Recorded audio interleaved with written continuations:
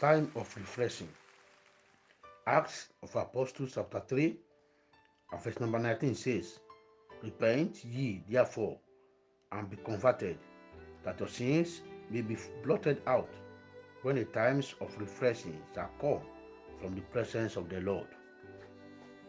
To be refreshed, you must repent of your sins.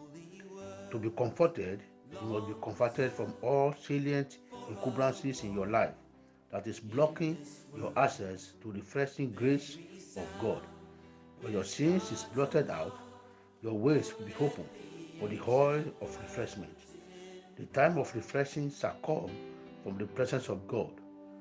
As this is done, I therefore release the oil and grace of refreshment and manifestation simultaneously upon your life in the name of Jesus Christ. You will never dry any longer.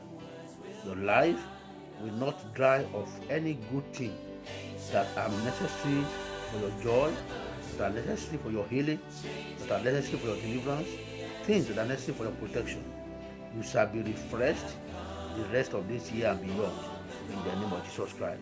Amen. And have a refreshing moment today in Jesus' name.